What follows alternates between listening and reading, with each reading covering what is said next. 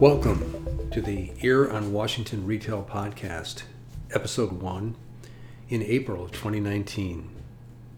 Washington Retail, based in the capital city of Olympia, will be bringing you these podcasts for listeners interested in retail news and events across our state.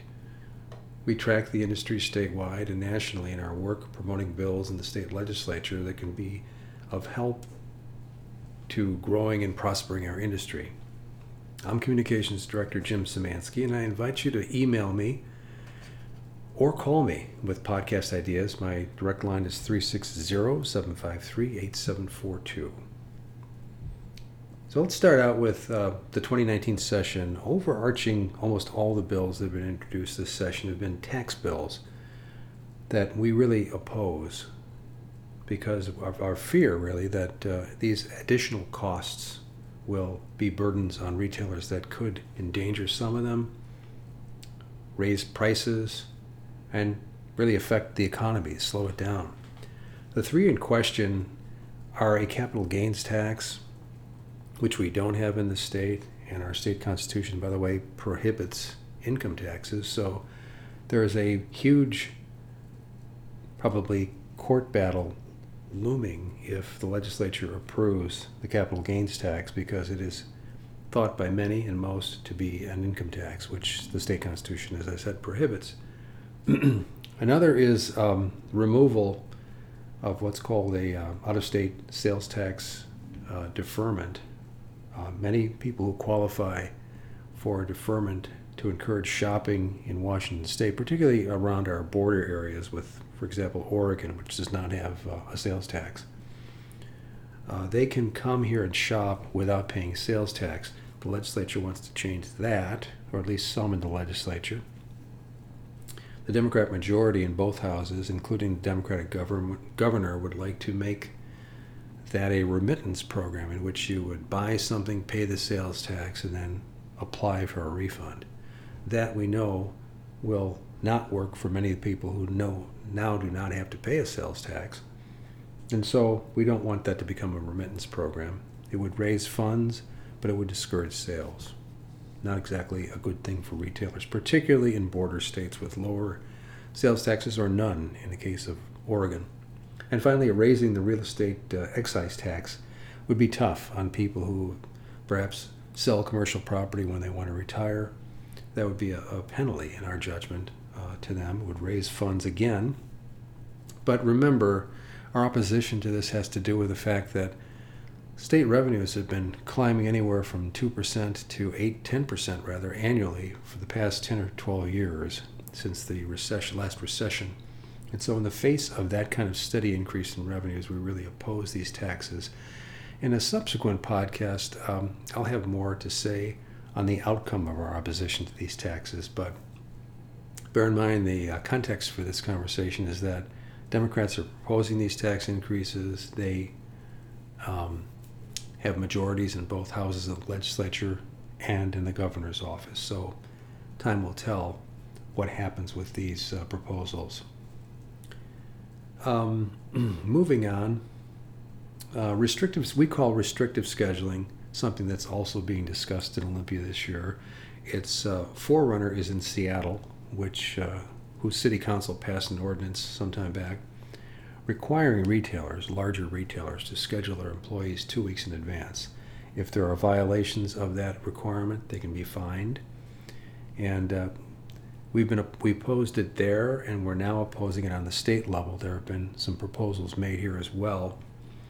Our main objection has to do with how this kind of handcuffs, to some degree, retailers who can then struggle to respond and be flexible for surprises, storms, sales. It's tricky. It doesn't work very well in the retail environment in many cases. And I've done a video with Representative Gina Mossbrucker, who owns several small businesses, as a matter of fact, in the state. And she, in that video, explained some of the many pitfalls, actually, of this idea. I invite you to watch that at our website, washingtonretail.org, to find out more about the status of that issue. In Seattle specifically, we're following a proposal that has to do with closed captioning. The initial pitch, I should say, or proposal by a hard of hearing advocacy group was that retailers in Seattle who have televisions running, a Best Buy, for example, or a similar situation, need to have closed captioning running on every television. Well, when we first heard that, we thought we certainly want to be sensitive to people who can't hear what they're seeing or have to struggle to hear it. But it seems unwieldy to have it on every screen. And so we proposed a series of amendments that a committee of the council so far has agreed with, which essentially would limit the number of screens that would have to be showing closed captioning so that we can be sensitive as well as practical, I suppose would be the way I'd put it. So we're following that issue. There is a full city council meeting upcoming where it may be discussed, and we will follow up with outcomes in a subsequent podcast as well. I'd also like to invite you to go to our website to see two kind of overarching video presentations by two of our chief lobbyists, Mark Johnson and Bruce Beckett. On there you'll see other issues of importance that we've followed in the 2019 session here. And then in follow-up videos, I'll call your attention to the outcomes of some of these issues that they raised. Finally, I'd like to mention something about the state of retail in Washington. It's been quite healthy for the past several years after recovery from the recession. The latest state labor market and economic report includes references to the health of Washington State's retail industry the past couple of years. The data is from the Employment Security Department that tracked changes in various industries over a period of years. Here's a couple of highlights. Retail led 14 industries statewide in percentage gains in wages. Retail wages grew nearly 15% from 2016 through 2017, more than double the growth percentage-wise of the information industry, which was second on the list.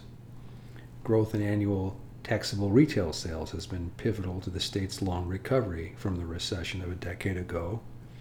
Since 2013, annual taxable retail sales have grown annually from $115 billion in 2013 to a record $155 billion in 2017. When that updated number for 2018 comes out, we'll be sure to tell you about it.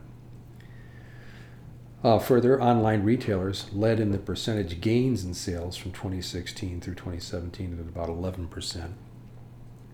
Next in line were building material and garden supply stores at 9%, electronics and appliance stores at just over 8%, and furniture and home furnishing stores at just over 6%. Other retail categories, including stores that sell food, gasoline, autos, clothing, and general merchandise, show percentage gains sales gains of between 2% and 6% for the review period. That concludes this episode. For more Washington State retail news, visit our website at washingtonretail.org, which updates daily with news and developments in the retail industry. We're also active on Twitter. You can find us at WaRetail. But until next time, thank you for listening.